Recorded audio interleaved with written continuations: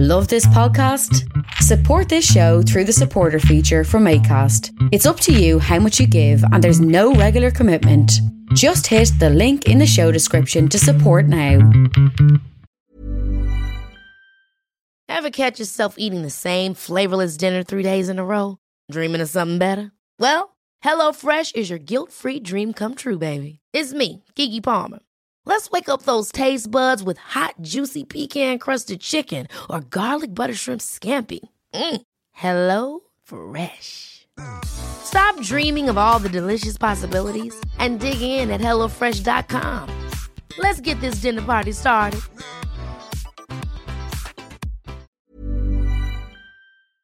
It's the Keith Walsh Podcast. It's essential like your breakfast. It will get you up and going, learn some things you didn't know. Yeah, it's the Keith Walsh Podcast. It's the Keith Walsh Podcast. Give you energy like Buckfast.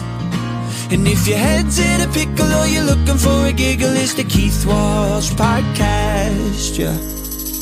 Hello everybody and welcome to the Keith Walsh Podcast. My name is Keith Walsh and happy International Men's Day, everybody. Yes, it's International Men's Day. I know every day is Men's Day because we live in a patriarchal society. But yeah, it is. It's also International, I don't know if it's International or World Day of the Toilet. Sure, every day is World Day of the Toilet, Keith. I know, that's because we live in a toilet society where people use toilets. Let me just have a little think about where we're at today with International Men's Day. So, from what I can gather, some men, a group of men, have been putting together a bunch of pictures that I'm not really sure of the ins and outs of this, but the type of pictures that were sent between a girlfriend and a boy, but from a girl to a boy. And this picture might have been passed on to a friend or shared in a group, maybe a WhatsApp group.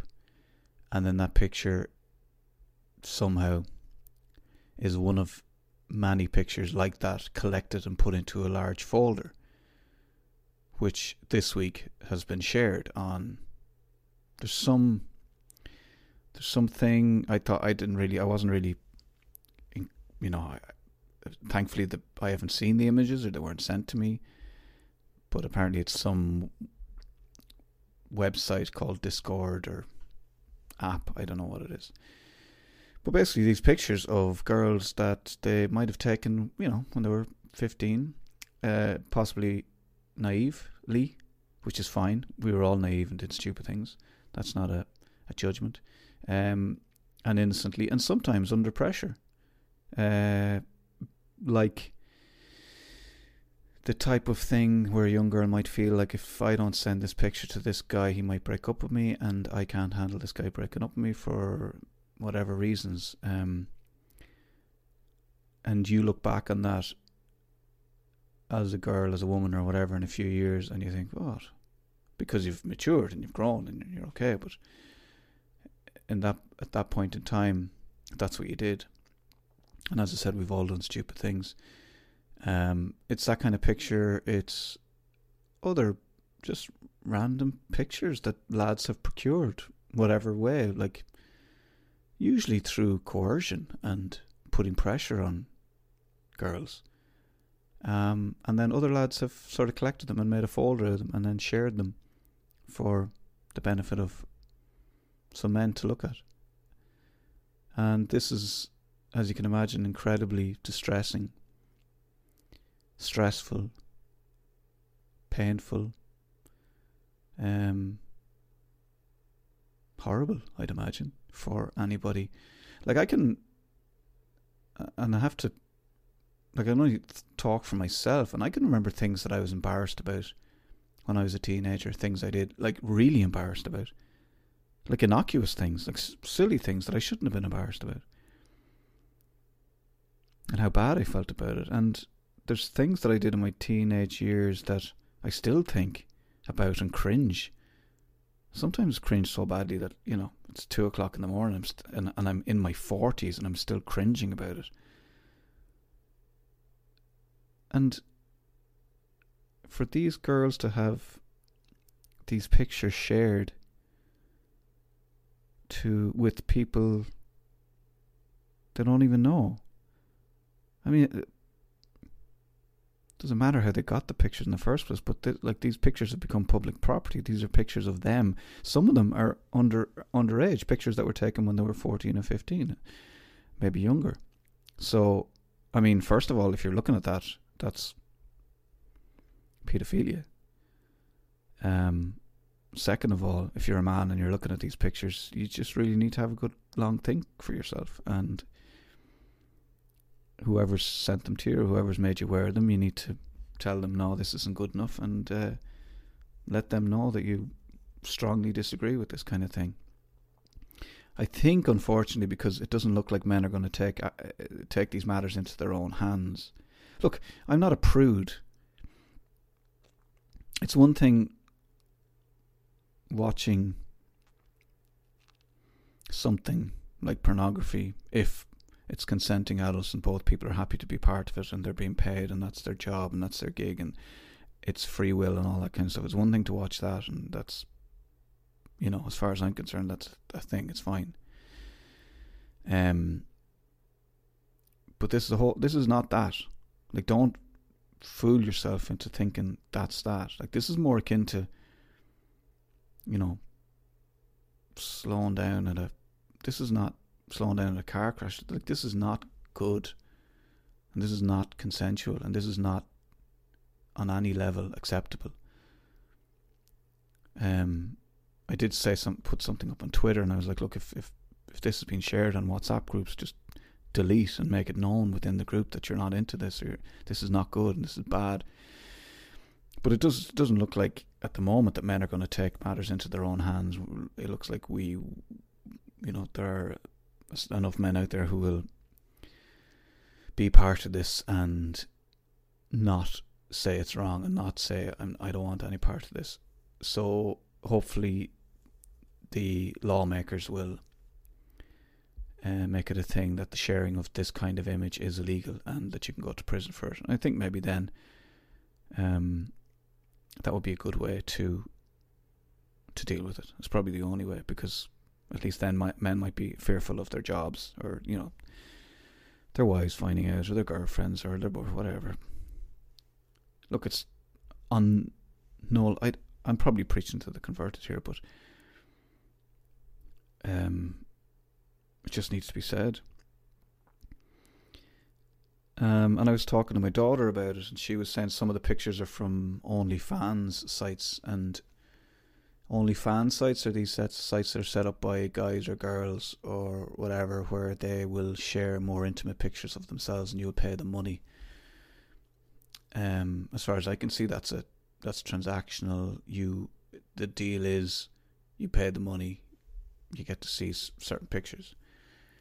I don't think that the money you pay is enough for you to take those pictures and then share them with your friends. It's like Sky Sports, do you know what I mean? So there is that, even on that level. Even just on that level, you know, if the pub has Sky Sports on and is not paying for it, Sky Sports will come down on them like a ton of bricks. But yet, if a guy shares a picture from a private forum that has paid for, and that's the agreement, that's the written contract, that's the gentleman's agreement. And remember, a gentleman's agreement is an agreement between a man and a woman, or a woman and a woman, that doesn't need to have a contract. It's already a contract. It's a verbal contract. So all these things need to be dealt with. This is the age we're living in. We can't put our heads in the sand, and we need to deal with it. And I just feel like I hope that any of the girls involved in this, or that have had their images shared, don't feel on any level that this is in any way their fault. It's not. It's you know, they've done nothing wrong. This is all on the men taking the photographs and sharing them. And it's unfortunate on International Men's Day that we a certain certain group percentage, I don't know, of men would behave like this and get involved in this kind of stuff. So that's where we're at, and we just need to keep, as men, we need to keep calling these things out. We need to keep talking about it. We need to keep vocalising how we feel about it. Like anything, we need to vocalise how we feel about it. Don't be afraid to tell somebody, I don't agree with that. I think it's wrong. Look, everyone's, at the moment, it's not against the law. Everyone's entitled to do it. They're not breaking the law, but, you know, think about it. Think about what you're doing. Think about who that is. Someone's daughter, someone's sister, someone's mother, and, you know, hopefully that'll make you think differently about it. So, yeah, those are my thoughts for today on International Men's Day. I have a brilliant guest lined up for the Thursday night, sometimes Friday morning podcast. And I'll get to the description of my guest in a moment. I'm just trying to see if I can. My son has gone to play football. He's training, and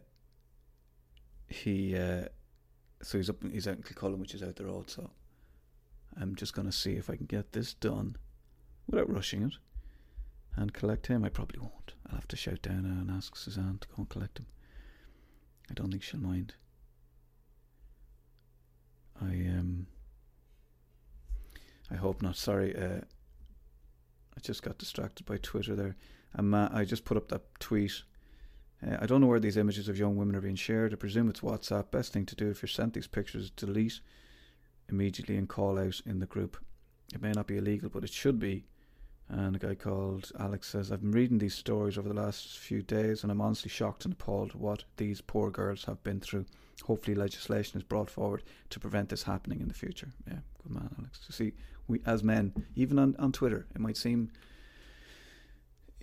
I know you get other people saying virtue signalling, blah, blah, blah, but if we talk about it and we call it out, and as men we say we're not, even on Twitter, yeah, in person, perfect. You know, on podcasts, brilliant. On Twitter, anywhere, just call it out. Say you're not down with this. Anyway, yes. So I have to collect my son from training, and that's my evening. Charlie's not with me. He's usually sitting at my feet, but I think my daughter Anna must be up studying in her bedroom, so he's probably gone in there. He likes to hang out in there. It's probably more comfortable. She's very good at keeping her room tidy. And Suzanne's downstairs watching telly. So that's you all caught up now. You know where all my family are and what they're doing. I just want to give you a bit of background, you know, just so you know. As always, I am available on Instagram. You can follow me on Instagram. I'm keithwalsh.walsh on Instagram. Follow me on Twitter. You'll find me. It's Keithy Walsh. So it's Keith Y Walsh, Keithy Walsh on Twitter. And I am, where else am I? I'm on TikTok as well, would you believe? Yeah, I do those silly dances sometimes. I like TikTok. I enjoy it. It's good crack. Takes me out of my head, you know. So yeah, do get in touch. Do message me. And I did get a lot of messages from people from the last podcast as they announcing themselves as OGs, so they're the original listeners, because I think from tomorrow I will be signing up with Acast, so we'll be on the Acast network. If you're listening to this in about a year, this will mean nothing to you, but it's good. It's good for the podcast. I'm really appreciative to everybody who's been listening so far, and if you are an OG, you can send me an email to keithwalsh.walsh@gmail.com or keithwalshpod@gmail.com. Either of those will get me. Let me know you're an OG, and when I say OG, I mean an original listener. You're one of the OGs, you know. So if you're an original listener and you're listening to this and it's still 2020, do get in touch and let me know that you're an OG, and I'll make a list of all the OGs, and then at some stage we'll do something special for the OGs. Have I said the word OG enough? Own goal, Keith, is that it? No, original. One of the originals. So that's the crack. Yeah, let's I'm going to crack into my there's a lot of cracking going on, isn't there? Crack on with my introduction to my guest. I first came across this young man when I was doing the breakfast show, and as you'll hear him mention, we were invited to get involved in a charity Christmas single. It was Sheila Shoiga. One year she released a charity Christmas single, and she got a bunch of people, friends, acquaintances, just I suppose other people who had a bit of a profile, to get involved. I think he was actually involved in the singing on the single. I may have been, but then we were both involved in. Sheila performed it live on the Brendan O'Connor show, whatever that was called. Was that called Saturday Night Live? Whatever. The Saturday Night Show, and that's where we met. So we met on the Brendan O'Connor show on a Saturday night, singing, performing with Sheila Shoiga and her charity Christmas single, which we talk about a little bit. But that's where I met him, and I just got chatting to him, and I got to know him a little bit, and his story is absolutely fascinating. Like anybody I've spoken to on the podcast, but this in particular, let me give you a little bit of a brief. So he's a playwright, he's a performer, stage, screen. He's done it all. He's mostly a writer these days, I think it's fair to say. But I just had a look at his agency. So he's with Centre Stage Agency, and so he has a page there with all his details. TVs and films: Ella Enchanted, Elf, Dawn of the Dead, Zombie, Zack Snyder. There's a lot of movies there that he's been involved in. Let me just see if I recognise anything in particular that stands out. Well, obviously Ella Enchanted, Brain Hacker. He must be big into his zombie movies. Anyway, so lots of movies he's been involved in. On the stage, My Bedsit Window, something he wrote, and that was he was in Romeo and Juliet, in The Globe, The Tempest, in The Globe, As You Like It, in The Globe, Playboy of the Western World. He played Christie in London Irish Rep. So he's plenty of experience, and he is also a writer, as I said. I think that's enough. I don't think I need to say. He went to Closh Dúlig. So I studied performing arts in Inchicore, and there's a similar course in Closh Dúlig, Performing Arts Theatre, Closh Dúlig. So he went there 2004, 2006. Anyway, at some stage, 2004, I think he ended up in Boston, where he was struck by lightning. And yeah, that's all I'm going to say. His name is David Gilna. He's a sound chap, lovely man, and it was a pleasure to talk to him. And David, if you're listening, thank you very much for agreeing to come on, and all the best in the future with everything. I'll be back with a little chat after this. This is episode 28 with the playwright, performer, probably sings at a session, do you know what I mean, in the pub. As I said, David Gilna, and this is the Keith Walsh Podcast. How's it going? Good, man. Good to see you. Good to see you too. I'm just looking at your Centre Stage Agency description here, just for anybody that doesn't know what you look like, just to give them an idea. Age 25 to 35. Height 5'10". Is that true, David? 5'10". Yeah, I'm actually 5'10". Yeah. Just checking. I've been measured a few times in my career. I think I'm 5'10" as well, but I like to say 5'11". Oh, do you? Funny people sometimes, because people don't get the height, that sometimes people actually will measure you, that kind of way. So yeah. For sure. Hair color brown/fair. Build athletic. And you've got blue eyes. That's you, David. How are things anyway? Yeah, good. I can't complain, to be honest with you, because the pubs are closed because we've got no distraction. You love a pint, David. Would that be true? Yeah, I do love a pint, I have to say. I'm be more of a social drinker, and so I kind of had to. I wouldn't really drink at home. And people think, oh, you must be drinking all the time. Not at all. Like I love the point to be around people, to be the crack of this show, and yeah, that was taken away from me. So I just had to kind of change my routine around power walking down the valley and coffee.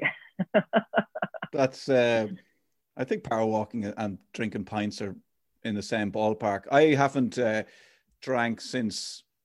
Well, actually, I lie. I've mostly not drank since lockdown, since this year at all. I had a brief experiment last weekend where I said I'm going to have a few drinks and see how it feels, and I didn't enjoy it. So I've come back to the not drinking again. But as a playwright, as a collaborator, as somebody who likes other people, who likes the crack, who likes, as you said, you like the pub atmosphere, the crack, the session, all that kind of stuff, and people are what give us energy, and especially someone like you, I believe. How are you coping with lockdown? Yeah, well, first of all, I did find it extremely tough, and I had to kind of figure a way how I was going to survive. So routine saved me. So I'm a creature of habit. So there was certain locations in Dublin that I'd go to, certain coffee shops, same people I would meet in my kind of creative ventures. So what I decided to do was I would get up first thing in the morning, I'd have a coffee, I'd walk the village, chat to a few people as I was walking back home, start write for a couple of hours, and then go back out. So my life has kind of been coffee, walking, writing, walking, coffee, and then I chat to people as I'm walking. And that's what's kept me, that routine has kind of kept me sane, in a way, because everything was taken away from me like so many others. And it motivated me because like all of us, we lost a lot of revenue. I was due to tour America the day before this. Like I was kind of 2 years in the making, and the day before, like everything I've been working up to had just been taken away from me. And it's like, okay, this is the opportunity to actually make a difference. It gave me the driving force, Keith, to finish all the scripts that I had, to go through my work. I think sometimes in your career you can have moments of clarity that you're just coming up with idea after idea. This may never happen again. Do you get me? But I wrote more projects and scripts in this period in my life than I have done in the last couple of years during this period in 2020. So I don't know what it is. I don't know if there's a click. I know it's got to do with confidence, but it's the writing has saved me. So from not being around people, I've immersed myself into characters and creating and scripts. That's what saved me, because I really did miss people hugely. Wow. And who are the people that you talk to then when you go out on your walks? Is it just whoever, randomers? Do you just harass people you don't even know? Well, we have different routines. So people go to the shops at different times. Do you get me? So obviously the local solicitor or I know, and so like people used to come to my shows locally. I know what time to do the shopping. So people might think I'm crazy. Oh, here comes the writer again. like clockwork. But it's that kind of parish mentality which I hated, but now I love. People with their routine. So yeah, it's talking to people on similar cross paths to do their shopping, or they get their coffee, or they go down to the post office, and our paths, are people who are power walking in groups. But yeah, as sad as that sounds, is my entertainment. But there's a certain beauty in the fact that we're really getting to know. Obviously, we can't move outside the 5 kilometers, and most of us are just walking. But I think there's a certain beauty in us taking the time, because we have to. We've been forced to. But to get to know the people who live in our area and our neighbors. I mean, you seem to be good at that anyway. But I've gotten better at having chats with people in the shop, like just passing the time chats, whereas I wouldn't have before as much, Because we would have been so focused in our own careers and lives. And there was a story that I was chatting to this person for a period of time, and you never know what's going on in someone's life. And she told me, I don't even know her, I just met her as our, walking through the village.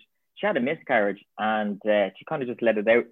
And we chatted, and I wanted to give her a hug, but I couldn't hug her. because I was a stranger and she was a stranger to me, and our paths were crossing, that she felt that she could to share this horrific experience that she went through. And it was one of these moments where I wrote her a poem, and I kind of handed her the poem one of the days, and I didn't say anything. And it was just, that would have never happened, because I'm a hugger, as they would say. You know what I mean? I believe in the handshake if you're doing the deal before the contract comes in. I think your loyalty is everything to me in this industry, and your handshake, that bond. And I'm a hugger. And I had this moment of someone had shared this horrific experience to me as you're sitting by a park bench or near a park bench. And so I wrote a little poem, and it was a thing called Hope.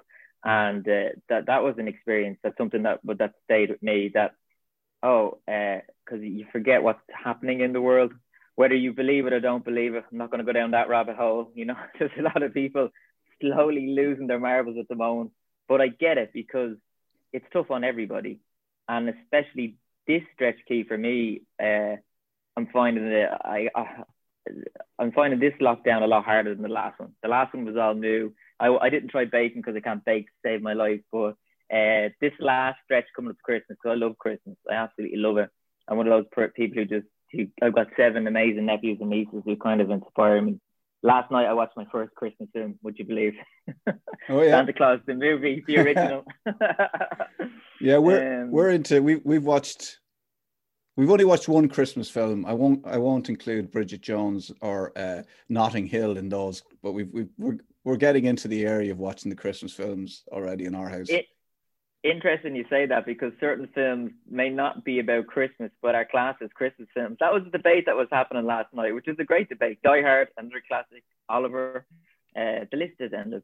Yeah, I mean, of course, The Wizard of Oz is in no way set up to be a Christmas movie, but it is a Christmas movie in Ireland, because it was the only movie that RTÉ bought the rights to. They showed it every Christmas. James Bond. That's why people love Sean Connery and Roger Moore so much. Jesus, what was on the other night? GoldenEye or something, or Jaw. I don't know what the hell. I don't even watch James Bond. But I was like, here, RTÉ was stuck for something. Let's just lash on James Bond there. Bit of Bond. You can't beat it.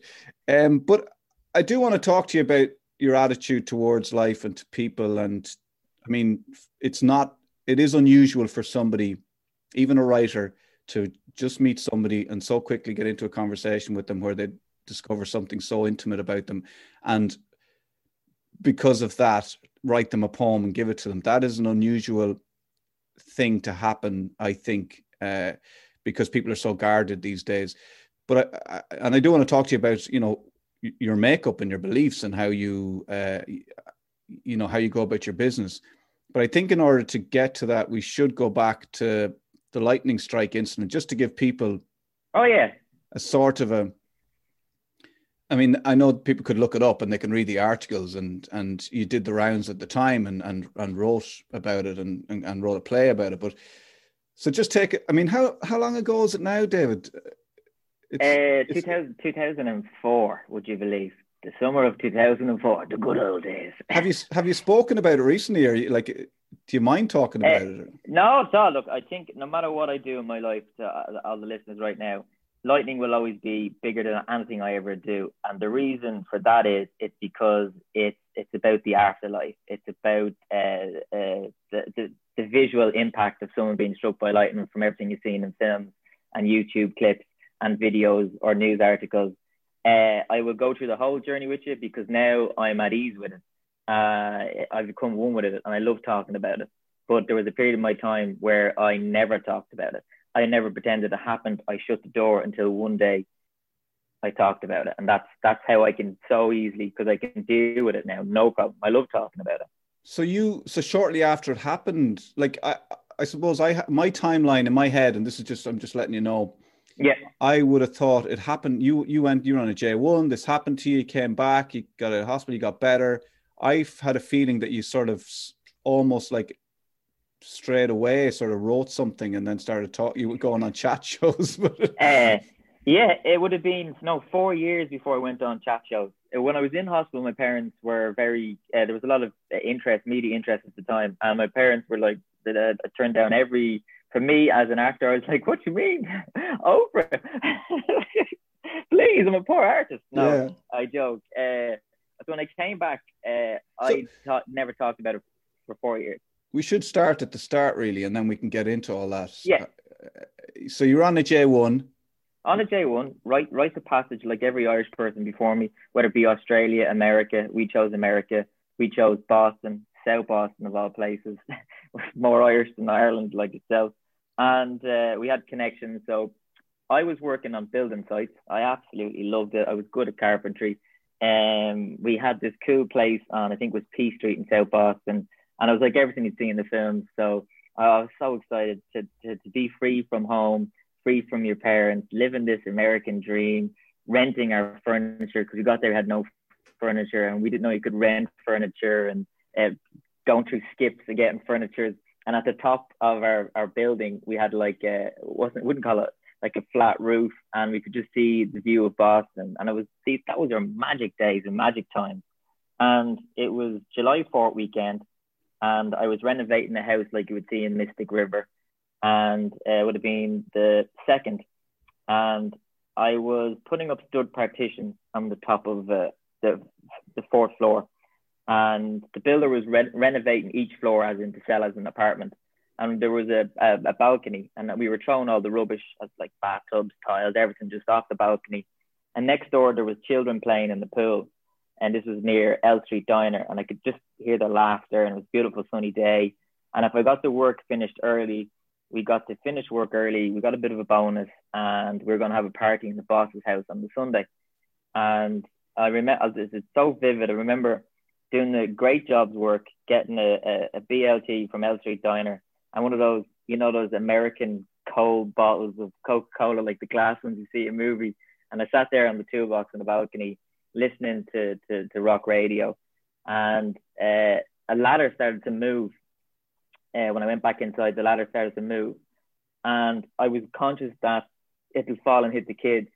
And as I went to grab the ladder, lightning struck. And this is where the expression "a bolt from the blue" comes from. When lightning strikes on a sunny day, it's actually the terminology "a bolt from the blue," because it was a sunny day, and I just happened to. Lightning always knows where it's going to strike. It's not random. You get me? So it always knows what point it's going to hit, and I just happened to walk into that point, hit my right hand. I flew back inside, collapsed. The builders a few doors down heard the noise. They came to me, and the real story is they brought me back to my room, gave me a smoke, gave me a can of cider, because I still hadn't moved. It was still talking, but I was still in shock. My body was still in shock. And then when the girls came back to the apartment, sure, the bottom of my boots were melted. They were like, "We need to get this guy to hospital." And bearing in mind, I hadn't physically moved at all. They lifted me up. I was still physically talking. They brought me to hospital, and I'm still conscious, still there. And it was an insurance thing. I did have insurance at the time before they brought me in. And I remember sitting with my best friend, Stephen, and I was just telling them that I love my parents, I love this, do this. Don't ring my parents just yet because they're in Ireland. Ring my godparents who live in Florida. Ring my auntie who lives in Canada. And then all of a sudden, boom, my lights went out. I was gone. And then I woke up, and I was in a neck brace, and there was doctors and nurses around me, and I'm hearing voices and people talking. And I don't know how long I'm going to be here left in this planet we call Earth. And I started to listen to the noise and the lights, and the like silent drop of drips and the beep of the heart monitor machines. And then boom, I was gone.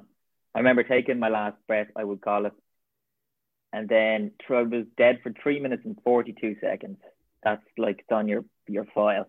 And then boom, I took my first breath back to this world we call life, and I was back in the ICU ward in Boston, the intensive care unit.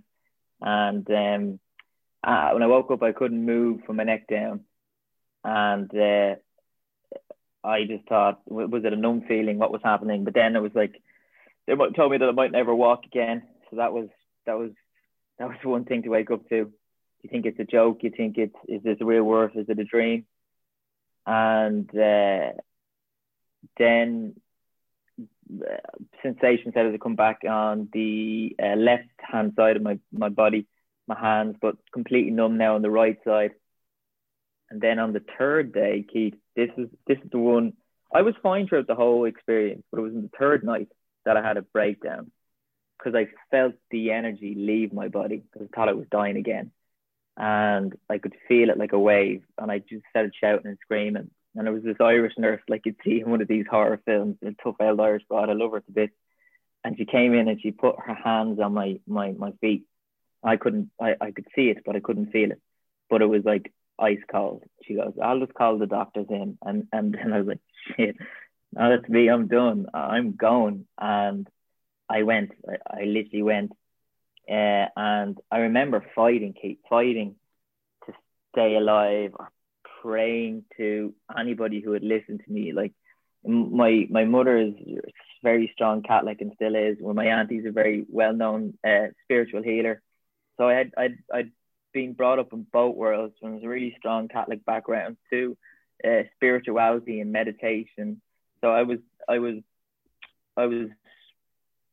showcased both worlds in spirituality terms.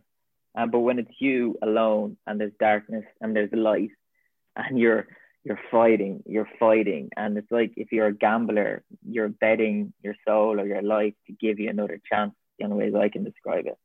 Who are you talking to? Did I physically see myself in the hospital room? Yes, I did see that. That's one thing I did see. And I always like to talk about these things because whatever you believe in, whatever God you believe in, whatever religion you follow, spirituality, angels, or whether if you don't believe in anything, you believe once you're done, you're done. I believe in energy, and I had left my body, and I did see myself in my body with all these people around me, and I wasn't there. And then there was a moment of, your time is not up. I don't know why, but then I was back in that room. I just, it's like, how would I describe it? You know that feeling when you're down to the last two, or you're getting a new contract, and it's going to make a change for you and your family, and you're going to breathe that bit easier that this money's coming through, or this new development pitch. And it's not about your ego or the job, it's about safety for your family. And it's that life of, I can breathe again. We're going to have a good few years. And it was that moment of, I'm alive. And that's when, from that moment onwards, then it was the process of a mental and physical journey of, let's say, the scars that I went through in that short piece of time. And they wrote me off as well, which was, they were like, oh, you probably never walk again, sensitivity, what about not having kids, vision. And there's a great moment, Keith, where, I'll never forget, my mother, we were with this specialist, and he was just telling me all the negative things that was going to happen to me in life. And my mother just grabbed my hand and she goes, can you feel me? And I couldn't actually. I said, no. And she goes, can you see me? And I said, yes. She goes, are you hungry? And I said, yes. And she goes, well, never worry on an empty stomach. And she just said to the specialist, goodbye. And we walked. We left the hospital, never returned. And I was outside getting physio, like as in like an athlete would, or someone who was in a car accident. You know, you do all these balancing exercises. But I'll never forget that moment, because she could see this specialist was actually killing me mentally, that he was telling me all the things that could go wrong. And I think my mother could see that it was killing me. This actually, more than the lightning strike, was killing me. This man who had no sense of compassion was telling me that my life as an 18-year-old was wrote off. That was it. Like, I was a disposable object thrown to the skipyard. And that was something I'll never forget. And there's a lovely moment where my mum loves, my dad had a nightclub in Dublin in the singing 60s, so they loved music. They met in a disco. And the musical ABBA was on in Boston. And she took me to it at the end of the week. And she bumped into the head of neurology in the hospital. And I had 2 crutches. My face was tripping to the side. And he was shocked. And he had to tell the people that this was the kid, because it was in the papers and the press over there. This is the boy who was hit by lightning. And my mother was just there looking at him, saying, this is the kid you destroyed. And bearing in mind, was I in agony? Yes, my mum just wanted to see ABBA. The Irish mammy mentality. You'd be grand. You'd be grand.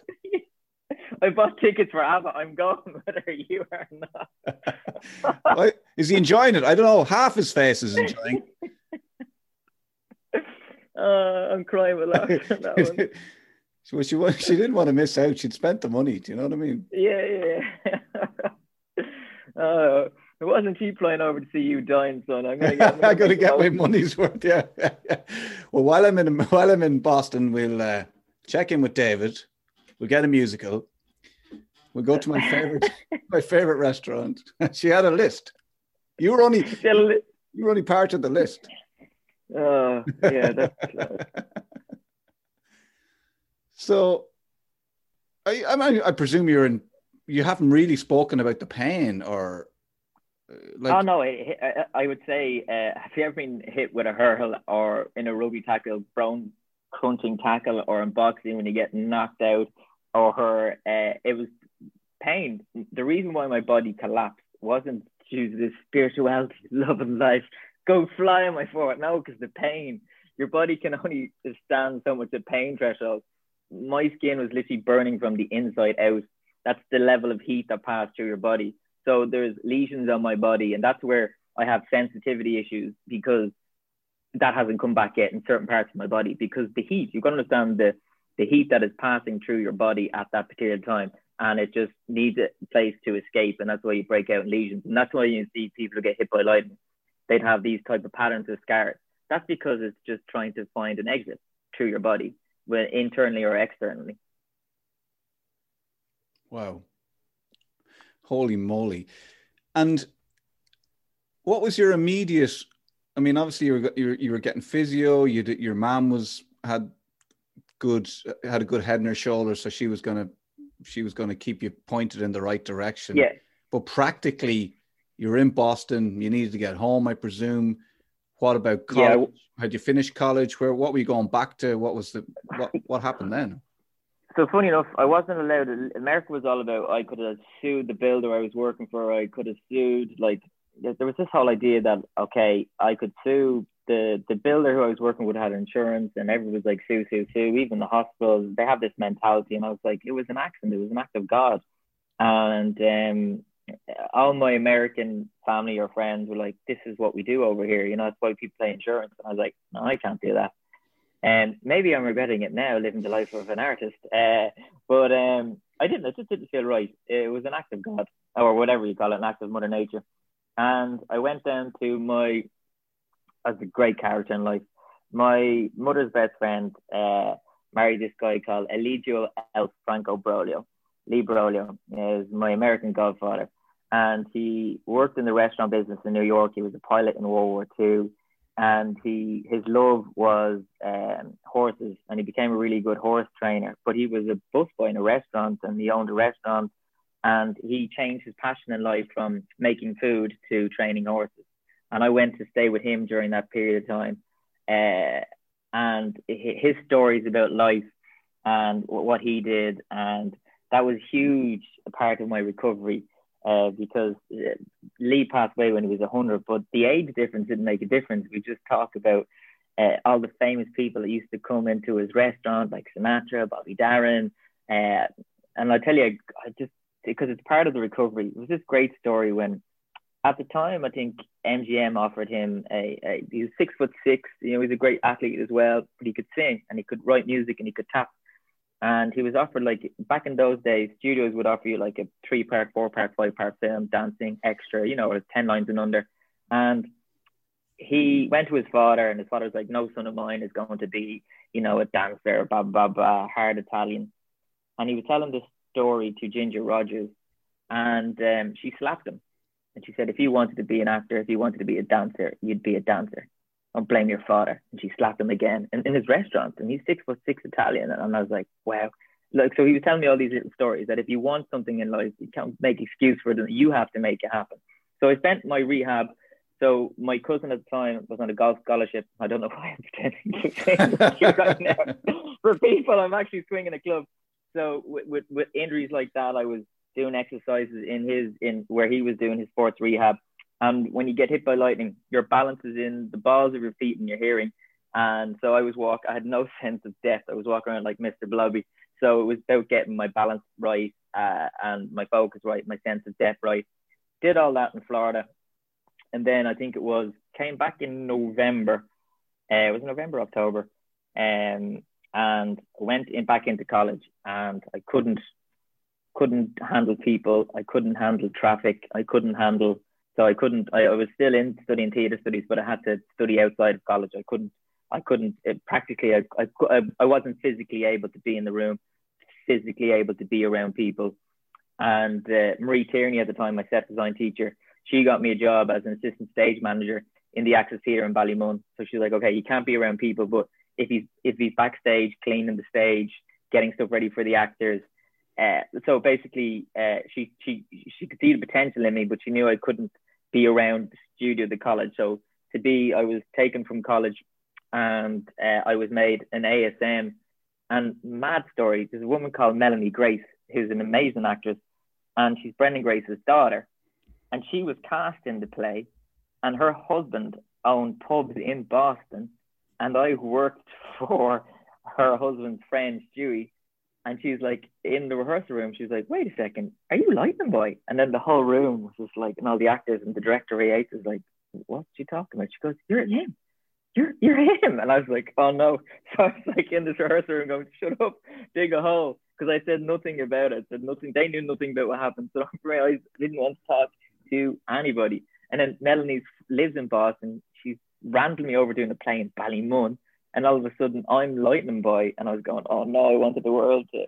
I was using this job as escapism. And it kind of brought it all up. And I didn't want to talk about it. Like that, I couldn't deal with it. I couldn't deal with what happened to me, or why it happened, or why am I still here, and you question life and goals and what you want in life, and you're only 18. Eh?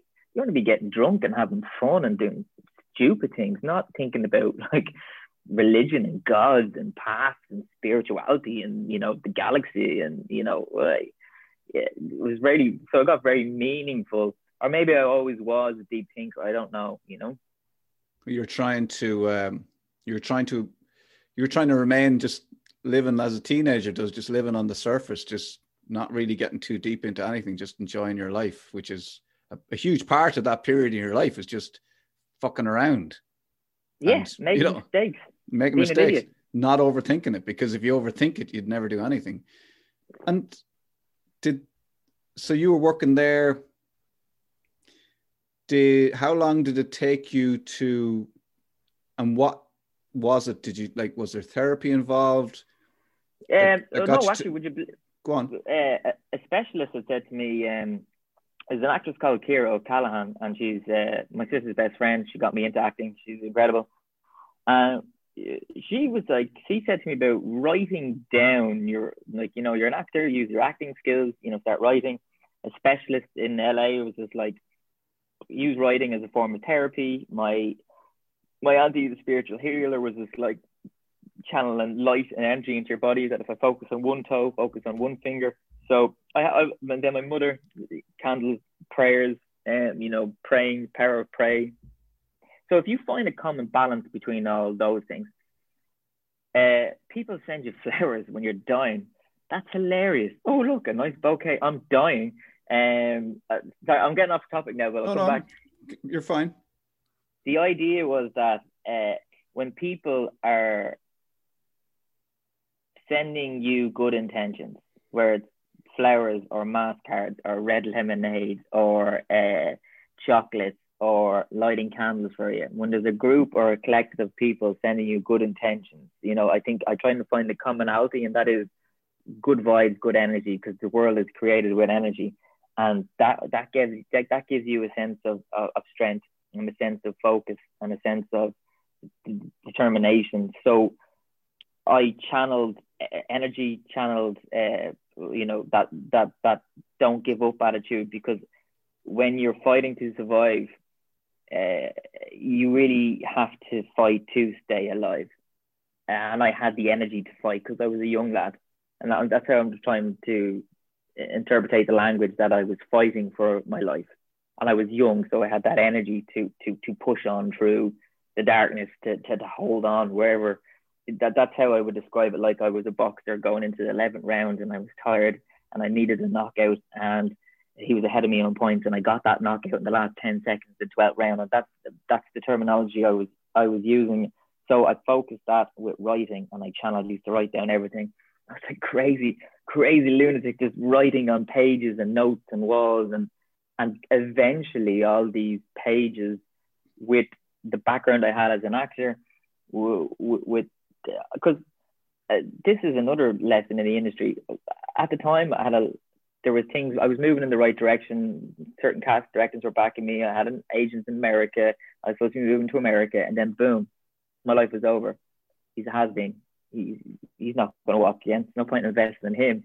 So I did see another side of phone call, because the year before I got to work as an assistant on Dawn of the Dead, a Zack Snyder film, met all the crew. I was incredible being on a Hollywood set for a couple of months, in a Hollywood set, in Toronto. But so I was swimming in the right circles. I had people champion me as a young actor, and then boom, oh, that kid, he got hit by lightning. He ain't going to walk again. Phone call stopped.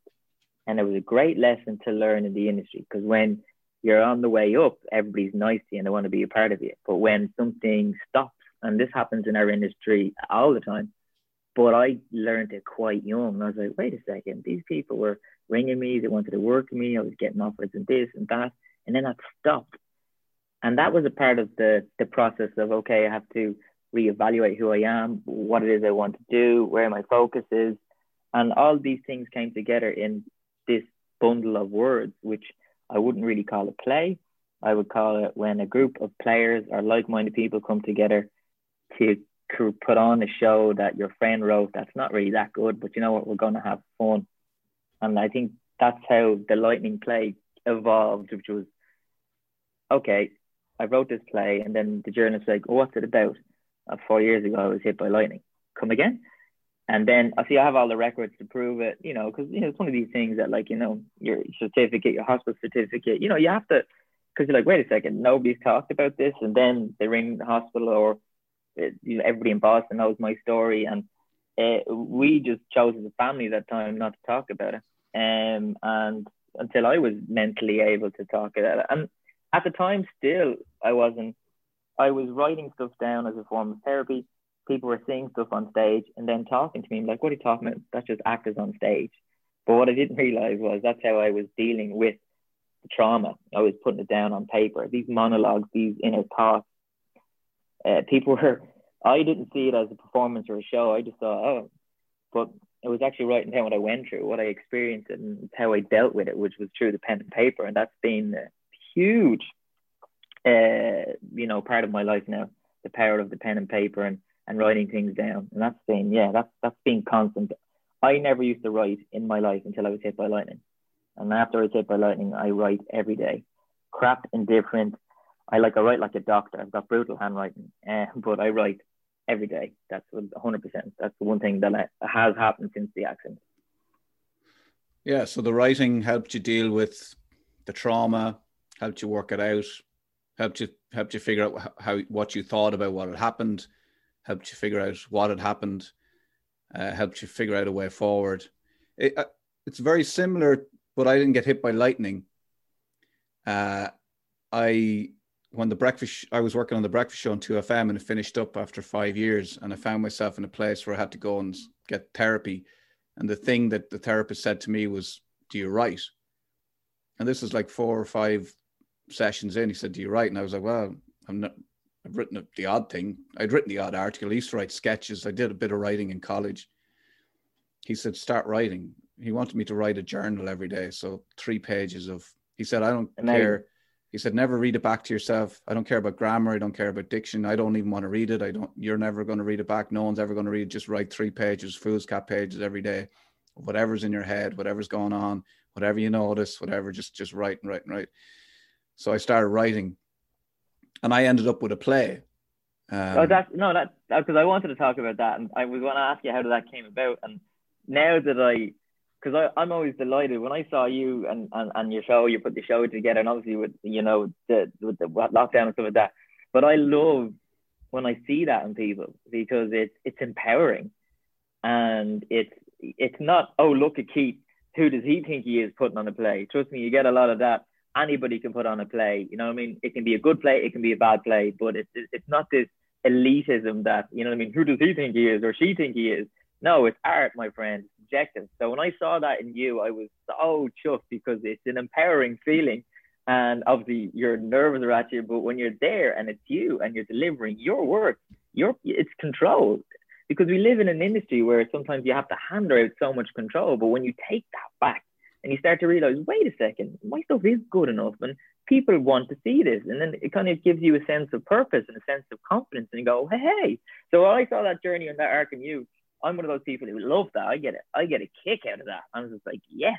So I didn't know, thank you for sharing. I didn't know that's how you got to that point, but I can relate, because that's how, and it's not, I say to people, whether you suffer a breakdown, you get hit by a car, you're taking a career break, lightning just sounds, wow, like, because it's what you've seen in the movies from Charlie Chaplin up, but it can be any experience that you go through these phases of emotions and process and learning tools. So lightning will always be like that wow factor, but it's the same for anything who gets over a cancer scare or gets a fright from the specialist ringing them up, they've got a lump somewhere. So like, it's the same process of emotions, but how do you deal with that? What tools do you use? So that was, and also, if you don't mind me asking one question, there's people in your life who will always be around. There's people who come in and do amazing things for you. You will have great mentors. But when you start to realize where things are going in the right direction for you, there's people who weren't there for you when they could have helped you out. Like a little bit, oh, here, I've got this gig for you, I've got this tip for you. But when all of a sudden some other people are championing that you haven't gone away, it's like, oh, I remember Keith. And I've known a few people who've had those drive time shows, and then all of a sudden when it goes quiet, they thought that you realize who people are. And it's okay if you are that type of person. It doesn't bother me. We are in an industry, but I find it interesting, people's perceptions of you when you're at different stages of your career. Yeah, it's very interesting. I think that what I tend to do, and this is part of what I've been learning through therapy, if something, like, it was interesting what you were talking about, the energy, okay? So the energy of people lighting candles for you, thinking about you, sending you good wishes, sending you a bottle of Lucozade, sending you, thinking about you, right? Because there are people who believe that the world and people, it's one organism, right? So the energy kind of moves and shifts, and I feel like for a lot of my life I was blocking a lot of positive energy, not to get too wanky about it, not to turn anybody off, but I was getting in my own way. So I was blocking a lot of positive energy that might have been coming my way by saying, I don't fucking need anybody, I'm going to do this on my own. So yeah. When the shit hit the fan, if it ever hit the fan, any time in my life, if stuff happened, I was like, I'll fucking get through this. I'll fucking, but in a way that would cut me off from maybe former colleagues. You know, I'd walk away from a job and I'd be like, okay, I'll show you, I'll do better than what I've just done. But almost like I was so determined that I didn't need anybody. I don't need anybody's sympathy. I don't need anybody's help. I don't need anybody's whatever. I don't need your bottles of Lucozade. I don't need you tilting your head, you know, all this kind of stuff, which is not a good thing to do. Like, but thanks for sharing that, because there's a lot of people like you who used to have what you went through. And I can relate that, because it's that dogged determination that this industry that we're in, and you have to be like that sometimes, but it's not good for your mental health, because eventually it just goes. And look, the reason why I did this today with you is because I met you through random, because it came up my timeline. 6 years ago, we were in a recording studio doing the Christmas charity single, and that's something I always wanted to do. I was actually in the Viva Stadium, and my mate Merv is one of these wheeler dealers. Mervyn has introduced me to loads of people like Brian Whitehead, Rory Cowan, Brendan O'Carroll. He's like, David. I was like, yeah, where are you? I'm in the Viva, because I was still living in London. He's like, well, down the windmill, I've got something for you. I thought, didn't know what it was. It was a charity Christmas single. Box ticked, always wanted to do it. But I met you and you were sound, and I thought, that guy's a sound guy and he's good at his job. That was my first impression of you. So like, that was, would you believe, I think 5 or 6 years ago, they were in that windmill doing the Christmas single with all these random people. And I was like, why am I here? This is so random.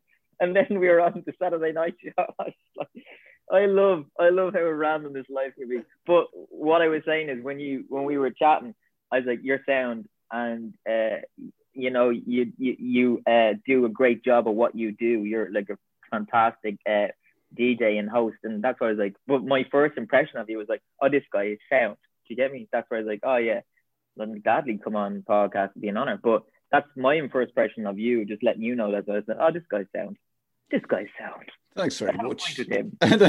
And right back at you as well. Like I don't know, I felt a connection, and I remember trying to get you on the breakfast show to tell your story, and I don't know what happened there, but I'd always, when I started the podcast, you're one of the names on the list because I wanted to get your story, and I know you've told your story. I know people have heard it, but I just wanted to kind of catch up and see where you're at, and the reason for me doing the podcast is to learn from people, and I feel like other people who listen to the podcast will also learn, because there's a lesson. Everybody has a lesson or two or three in them, in their story. Oh, 100%. And look, where I am now, confident. I've got confidence in my own ability now as a writer, and that is, well, I tell you, when that happens for you, it's like Pandora's box, you know, and I think we can all be guilty of it. Maybe it's an Irish way. You meet an American, how you doing? I'm fantastic. Wow, I'm amazing. Irish, how you doing? Yeah, all right. You know, it's just the way we are, self-deprecating, you know. Some of us anyway. Yeah, like, and just to go back to the point, that's part of what you're saying, the way Americans are. They're positive, they've got a positive energy, they're positive about themselves. And, you know, I have started to believe that there's an energy that we're all part of, and being one big organism, you know, not just humans. I know I'm going to turn people off, but animals and the earth and nature and all this kind of stuff, you know, and we're all connected, and it'd be foolish to think we weren't. But I spent a lot of time kind of blocking people out, and like one of my things was like, as soon, you know, if I was doing a job or something, I was like, as soon as this job is over, we'll never talk again, you know. Yeah, it's like, I hate that. I do these talks lately. I'm like, look, when you do a play with someone or a gig, they're not going to be your best friend. They're your best friends for the day. They could be. You could actually become drinking buddies, but it's just like, oh, it's amazing. Life's amazing. Call me. Yeah, call me if you're going to pay me. Good luck. Like this idea that, like, hey, shut up. It's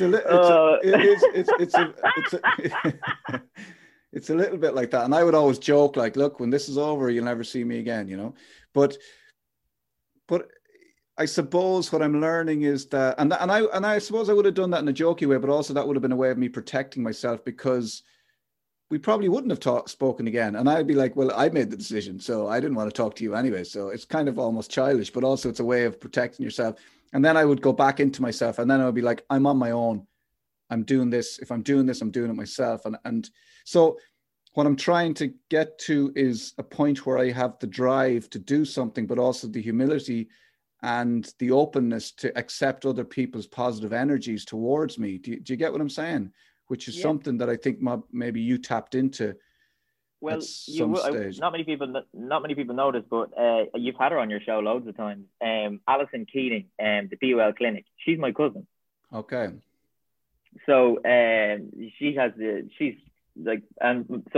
Alison is my cousin. She runs the Be Well Clinic, and she's the go-to positive psychologist on pretty much like the breakfast show, 2FM, and then my auntie, who is, you know, spiritual healer, and she believes in all those realms, and my mother, who is a staunch Catholic, in the prayer groups, and each person gives me something in terms of spirituality and mindset you can take from everything. It's like Alison had a book out, I forget what it's called, but it's like a tool guide to, you know, different tools. She's Alison's amazing and another hard worker, but so like the mind is a fascinating world, and sometimes we don't even understand, you know, what we do to protect ourselves. As you say, you block off people or energy, and then when you get to find out who you are, maybe it's age, you become confident and comfortable who you are as a human being, or you take ownership. And right now I'm very happy who I am as an individual, and where I'm going, and what I'm doing, and why I am doing it, you know, that kind of way. And I can see a shift in the last couple of years between me personally, you know. Yeah, and I think it's about, for me, just to come back to me for a minute here. Excuse me, excuse me. You know, it's I'm mid 40s now, and I'm only starting to put things together. Sorry, I missed the beat there. You don't look over 40. Don't look a day over 40. Thank you. That was all I wanted to say. Yeah. Sorry. I just needed to get that out of you. But yeah, look, it's fascinating, and I think, like, part of doing this is to talk to people about what's driving them and what keeps them going. And I think especially now we all need those lessons. And also, I think what I talk a lot about is vulnerability. And for you, I mean, obviously, you see, this is the thing about being hit by lightning, right?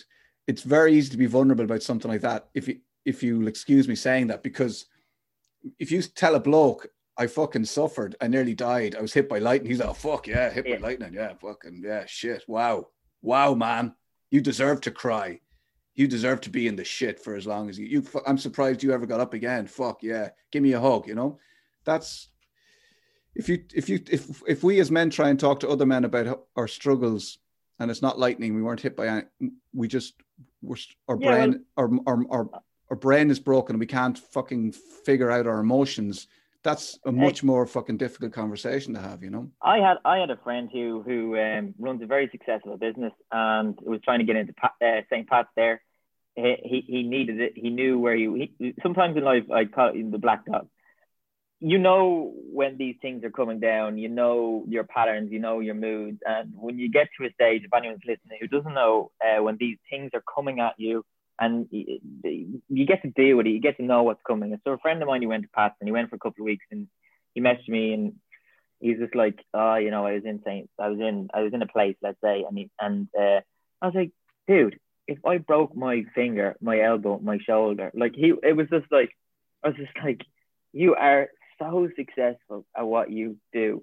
And he's like, oh, that's not everything, blah, blah, blah, blah. You know, who cares? You know, he's just kind of just like bouncing. I was like, so are you telling me that if I wanted to get shoulder on my surgery, or knee replacement or hip replacement, that I wouldn't tell people? No, I said, it's like, that's why I brought it up. He feels so much better to be able to tackle from December onwards. And, you know, he employs so many people. And I was just like, there was still this stigma of, you know what I mean? Oh, talk to me, fella who's the artist. You get me? You'll get all that crap. But like, it was like, that's how we saw me. I can talk to David because he does all that arty stuff. That hippy dippy shit. Yeah, that hippie, light a candle, Jesus. But I just, my mantra is, dude, if you talk about it, more people will talk about it. You're not going to, you don't have to be winning 12 months of the year. We all dip. It's highs and lows of life, and you gain something from that, you know. I'm gaining it because I'm going to probably write about it in the play one day, and you're going to say that's me, but you won't say that to you. So it's a win-win situation, my friend, compadre. But yeah, like that, he did have he wanted to tell me. I was angry that he was lying to me while he was in there. I was angry that, you know, like, on the way, he didn't tell me before then, but that was his way of coping with it. So we got to that conversation. And so if anyone's out there, don't be he is frightened that, you know, owning a company, people see that as a weakness. I say, no, that's a weakness. People see that as a strength. Yeah, you know what I mean? That, hey, I might need to go away for 3 weeks, but look at me now. Who's not paying me?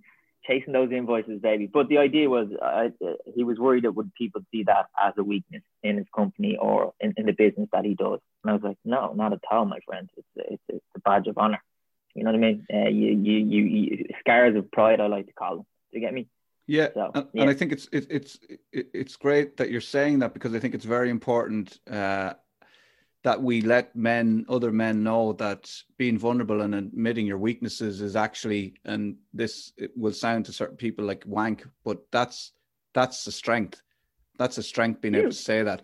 Hiding it and being afraid of your emotions, or being afraid of your mental health, or being afraid to tell people about it, that'll be your weakness. That'll bring you down. The strength is in telling somebody and sharing it. And maybe you might share it. Maybe you don't have a friend like a David, like a creative person, like a, someone who's into the hippy dippy shit that you feel like you can share it with, but share it with somebody and keep sharing until you'll find the person that will listen to you. And also you'd be surprised, and I'm not talking to you now, Dave, I'm talking to the listener, but you'd be surprised when you do share it with somebody. You might be surprised at their reaction. Sometimes you might share it with someone who's not ready to hear about it, but the strength is in being vulnerable and saying, I'm struggling here. And you will not only recover once you get to that point, but you will go on to become a stronger person because of it.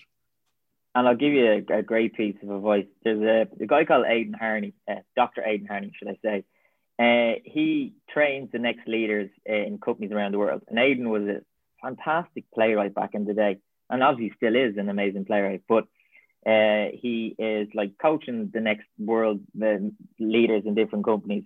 And Aidan cast me in a play many, many years ago with Trisha, no, what was the name again? Neve Shaw, Dr. Neve Shaw, another word. So it's funny enough, the world that we were in. But as I started to go through my own therapy and put my play together, Aidan was very supportive. When the play was staged, Aidan came, very supportive, told me what he liked and told me what he didn't like. Now, looking back, there's two things.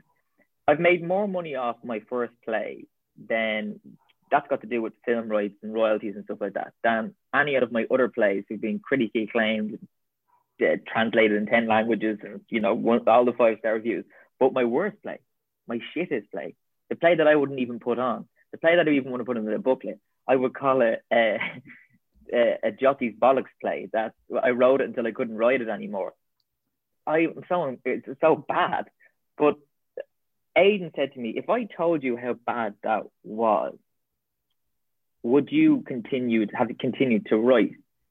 I told you what I liked and what I didn't like, and I was honest in my approach, what I loved and what I didn't love.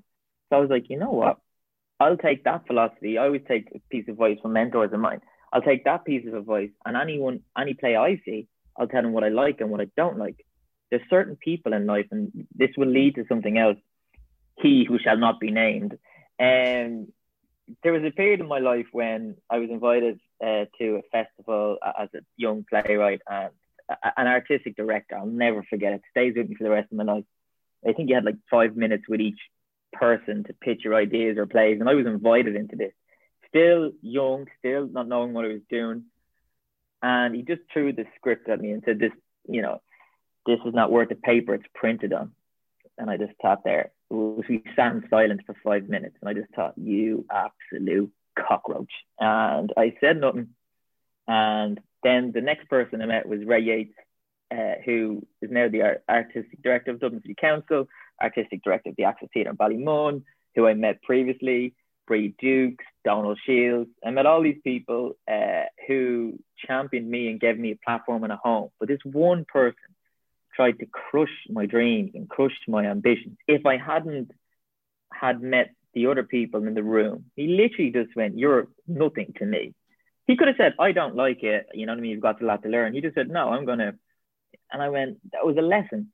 That play transferred to London, traveled all over the world, and I've made more money off that play than probably any other play I'll ever do, because I got a really good deal at the time. So what I'm trying to say to you is, something that I'm proud of everybody who worked on the play and its various variations, and I'm so proud of what I achieved. But as a play itself, I wouldn't want to stage it again. Does that make sense? Because I can see where I went wrong. Oh my God, what I was thinking, the scenes I wrote. But if I had listened to that prick, excuse the language, I probably would have never picked up the pen and paper again. And I was like, you'll meet people in your life who are like that, are just bullies. And there was I love criticism. And to give you another example, I've only ever sent one play to the Abbey, which was that play. And they wrote me a fantastic critique and review, what I went wrong and what I went right. And it was amazing because I was still learning a lot. And you're going to love this. When the play went to London, the Guardian gave it 5 stars, right? And I didn't even know what that meant at the time. I was still partying, and some people panned it, but the Guardian gave us 5 stars. So the Abbey got in contact, and they're like, congratulations, this is fantastic. Or it was kind of like chain of command. We'd like to review this play. And I was like, you've reviewed it? No, we haven't reviewed this play. Because obviously the department was big. So I sent the same play over, but just changed the name. So I've got two different critiques from the Abbey. And I just want people to know about perspective. London said, The Guardian said this is worth 5 stars. Time magazine said it was worth 2 stars. But when The Guardian had given me that backing, because whatever frame of mind the reviewer was in, they just got it, and the mood and the atmosphere. And the one reviewer came in and said, everybody laughed at David Gilna's debut play from start to finish except me. And I took that quote and I just left out except me, because language is so important. So like the idea is, no matter what you create, produce from theatre, television and film, another great director, Conal Carney, said to me, we have to believe that this is the best it can be. And if people like it and people don't like that, embrace that. And it's one thing I don't like with artists, that embrace negativity or criticism. Embrace it. Ray Yates said to me, I'd rather have someone love or hate your show than it's okay. And that's the world that you live in. Some people love it, some people hate it. But don't be like, I can't believe that person hated my play. Or Emer O'Kelly said X, Y, and Z. If Emer O'Kelly said she loved your play and you as a playwright, you'd be jumping for joy. So there's little things that I get angry about in the industry. But the reason why I was telling this story was somebody who tried to break my confidence and break me as an individual, and who still works in this industry. If I had listened to that cockroach, I wouldn't be where I am and the people who I've met if I listened to somebody who just wanted to crush someone's dreams. There was no critique to it. And what Aidan taught me was, anytime you read something, David, tell them the good and tell them the bad. And that's how I do it, because you'll meet people who would just tell you all the bad. And how do you grow as an artist with that? You don't. It's pointless. Well, I'll definitely send you an invite to my play when I do it, because I know you at least tell me some. You'll have to make up some good things at least, just so it's not all bad. Okay, if I ever say to you, wow, the lights were fantastic. Great staging. Great stage. I love the backdrop. And you walked out with so much energy. The chairs were so comfortable. No, it'd be an honor. My friend. The person at the front desk was so polite. Listen, because you've given me loads of your time, I'm very grateful. What are you up to now? You've just launched something. Tell me about it.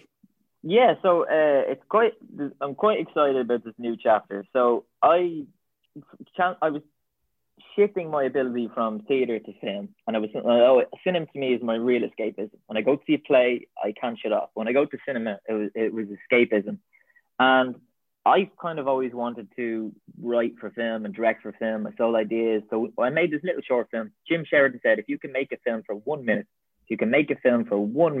and grow from there and tell a story. So I'm involved with the circus as I do. My life is very random, and we wrote this short film for circus.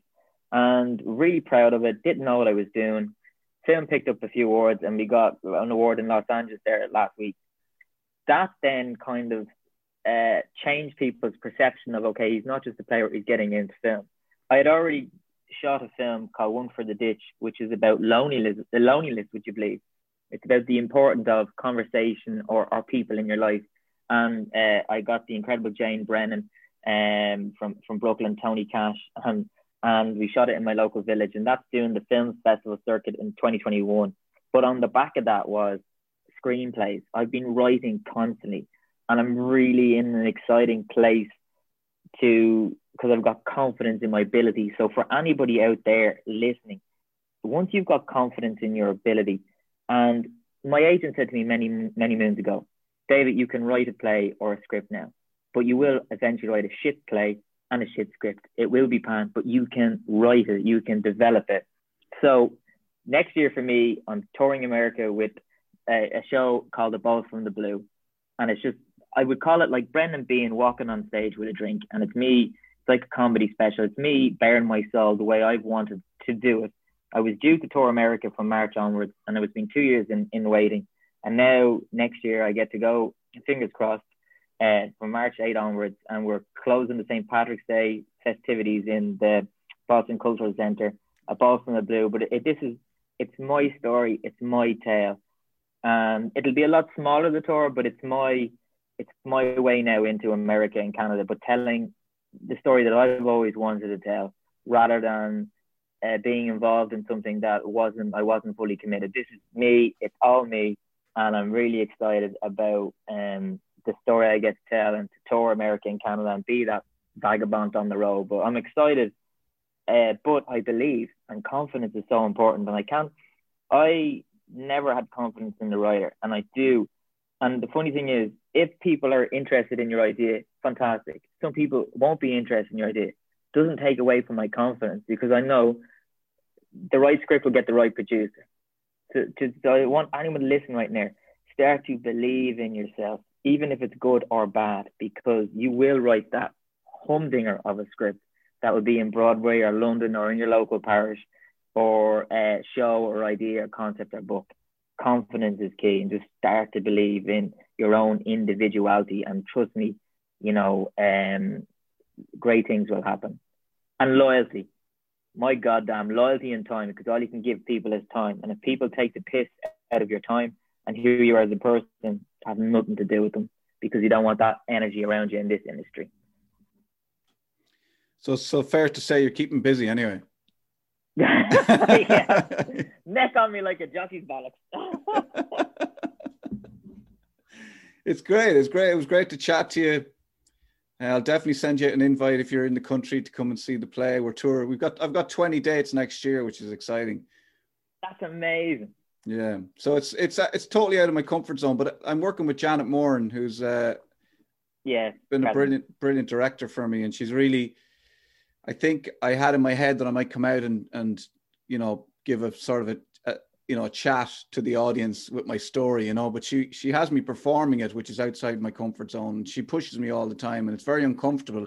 It's an uncomfortable place for me to be. I find it excruciatingly uncomfortable every day I'm rehearsing, but I know I trust her, Oh, and it's that relationship. But when you're on tour and when you're next year, your first show, and you hear that first laugh or that first I love is when an audience take in a breath at the same time, and you'll start to see this space, this analog space, this beautiful platform of you being there's no better feeling. There is no better feeling in the world, to be honest. No matter what you do, it's just that humans in a room just having the crack of his kill.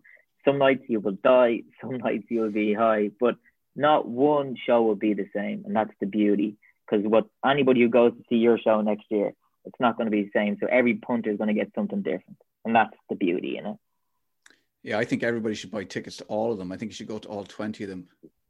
Yeah, and I shall charge you my publicist fee at a good rate, at the lockdown rate, as we say. No, because I'm passionate about the arts. I love it. I love anybody great getting out on the road. I think ultimately we got to how a man can end up having a conversation with somebody they've just met about something so personal, and then write a poem for them. I think we really got to know you, David, and I really appreciate your time, and best of luck with America and the show and the screen plays and everything. I'm sure we'll see a lot more of you, and it was great to fingers crossed, buddy. Jay, fingers crossed. Great to have met you back then on singing that charity single. Hey, that's on the CV when I go to America. Listen, man, back in the day when I did Christmas charity singles. Charity singles. Yeah. I was famous on this Christmas charity single circuit. Listen, man, thanks a million. And this is probably going up tonight, so I'll send you a message, and I appreciate it. Slide into my DMs. Take it easy, Keith. As always. Cheers, Dave. Cheers, buddy. Look, bye. Insert advertisement here. Sorry, that was David Gilna. Thank you very much, David. Really brilliant. Just so inspirational. I meant to, at the start in the introduction, sort of explain that the line wasn't great, but actually listening back, it wasn't too bad. It kind of felt a bit phone-liney, but it was actually okay. I think you kind of just get used to it. So I wasn't going to. I decided not to apologise for it. But yeah, that's brilliant. Just such inspirational stuff, and I just loved even the story of his mom bringing him to see bringing him to a show, like, just, why not? Do you know what I mean? Why not go to a show a few days after you've been hit by lightning? But yeah, just brilliant. Just the all the different influences on him, as he talked about the different people, the religion, spirituality, all that kind of stuff. And his godfather, was his godfather, who was 6 foot something and could have been an actor and got slapped in the face by Ginger Rogers. What a great story. What a great man. No wonder he's a good playwright.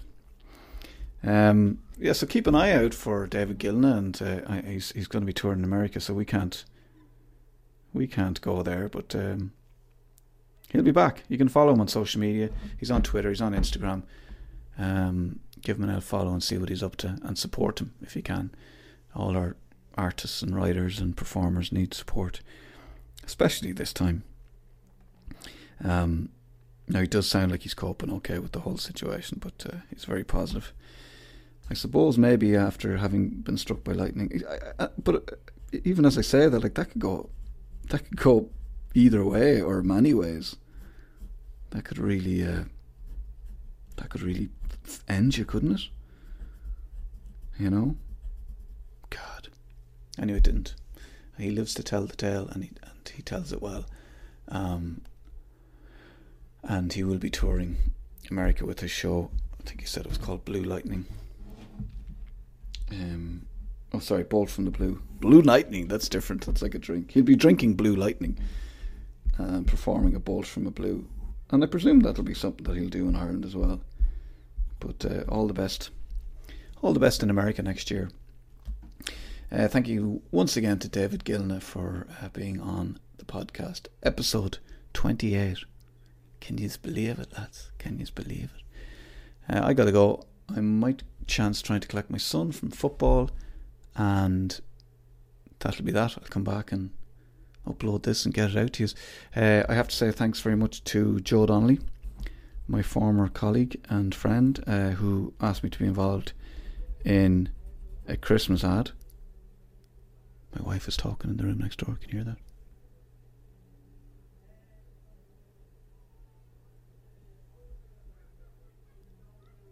That's her, or is that someone shouting in the street? I don't know. There's a lot going on. Thanks very much to Joe Donnelly, who asked me to be involved in the Christmas ad for Rascals, where he is marketing manager. And yeah, it was great ad. He wrote it. He basically put it together, directed it. It was his vision, it was his creation, and he asked me to play one of the parts, part of delivery guy, which was great. And I was delighted to do it. I got to work with some really good people on the day. Everybody involved was great, including Emma Doran, who I will be talking to. I'll be talking to her tomorrow. I don't know when it will go up as a podcast, possibly the following Monday. But Emma Doran is someone you might want to check out in the meantime as well. And a fella called Kieran, who is a musician and an actor. And if you watch the Rascals Christmas ad, I should say from 2020, in case you're listening to this next year, Kieran is the guy who plays the dad, and he's been in lots of things like Love, Hate, Vikings. Very accomplished actor. And the son is played by Ryan. Ryan, I should know his surname off the top of my head, but I don't. I want to give him his dues. Let me just see. Ryan Carrick, who's very funny, and you should follow Ryan _Carrick on Instagram if you want to follow him. He does funny sketches and comedy bits on the Instagrams and social media and TikTok, and he's very funny, and he's a great face. His face makes the ad, and everyone else's performance as well. So that's the Rascals Christmas ad 2020, just in case you're listening to this next year. And thanks, Joe, for asking me to be involved. Anyway, that's it for me. As always, you can email me about anything at all. I want to hear. I'm nosy, literally just a nosy person, and I want to know: are you an OG? Are you listening to this in 2020? Are you one of the original listeners? Do get in touch. Let me know. Send me an email to keithwalsh.walsh@gmail.com or keithwalshpod@gmail.com, and I might get back to you. If you're an OG, I'll put you on a special list of original listeners. Thank you very much. I better go. I'm actually just going to sign off now because I'm a little bit late.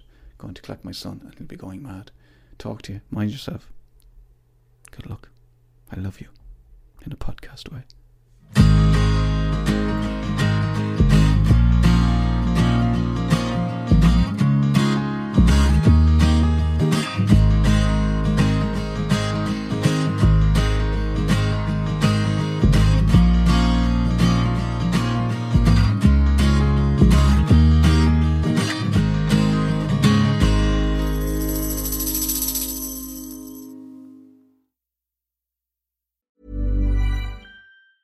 Ever catch yourself eating the same flavorless dinner 3 days in a row? Dreaming of something better? Well, HelloFresh is your guilt-free dream come true, baby. It's me, Keke Palmer. Let's wake up those taste buds with hot, juicy pecan-crusted chicken or garlic butter shrimp scampi. Hello Fresh. Stop dreaming of all the delicious possibilities and dig in at HelloFresh.com. Let's get this dinner party started.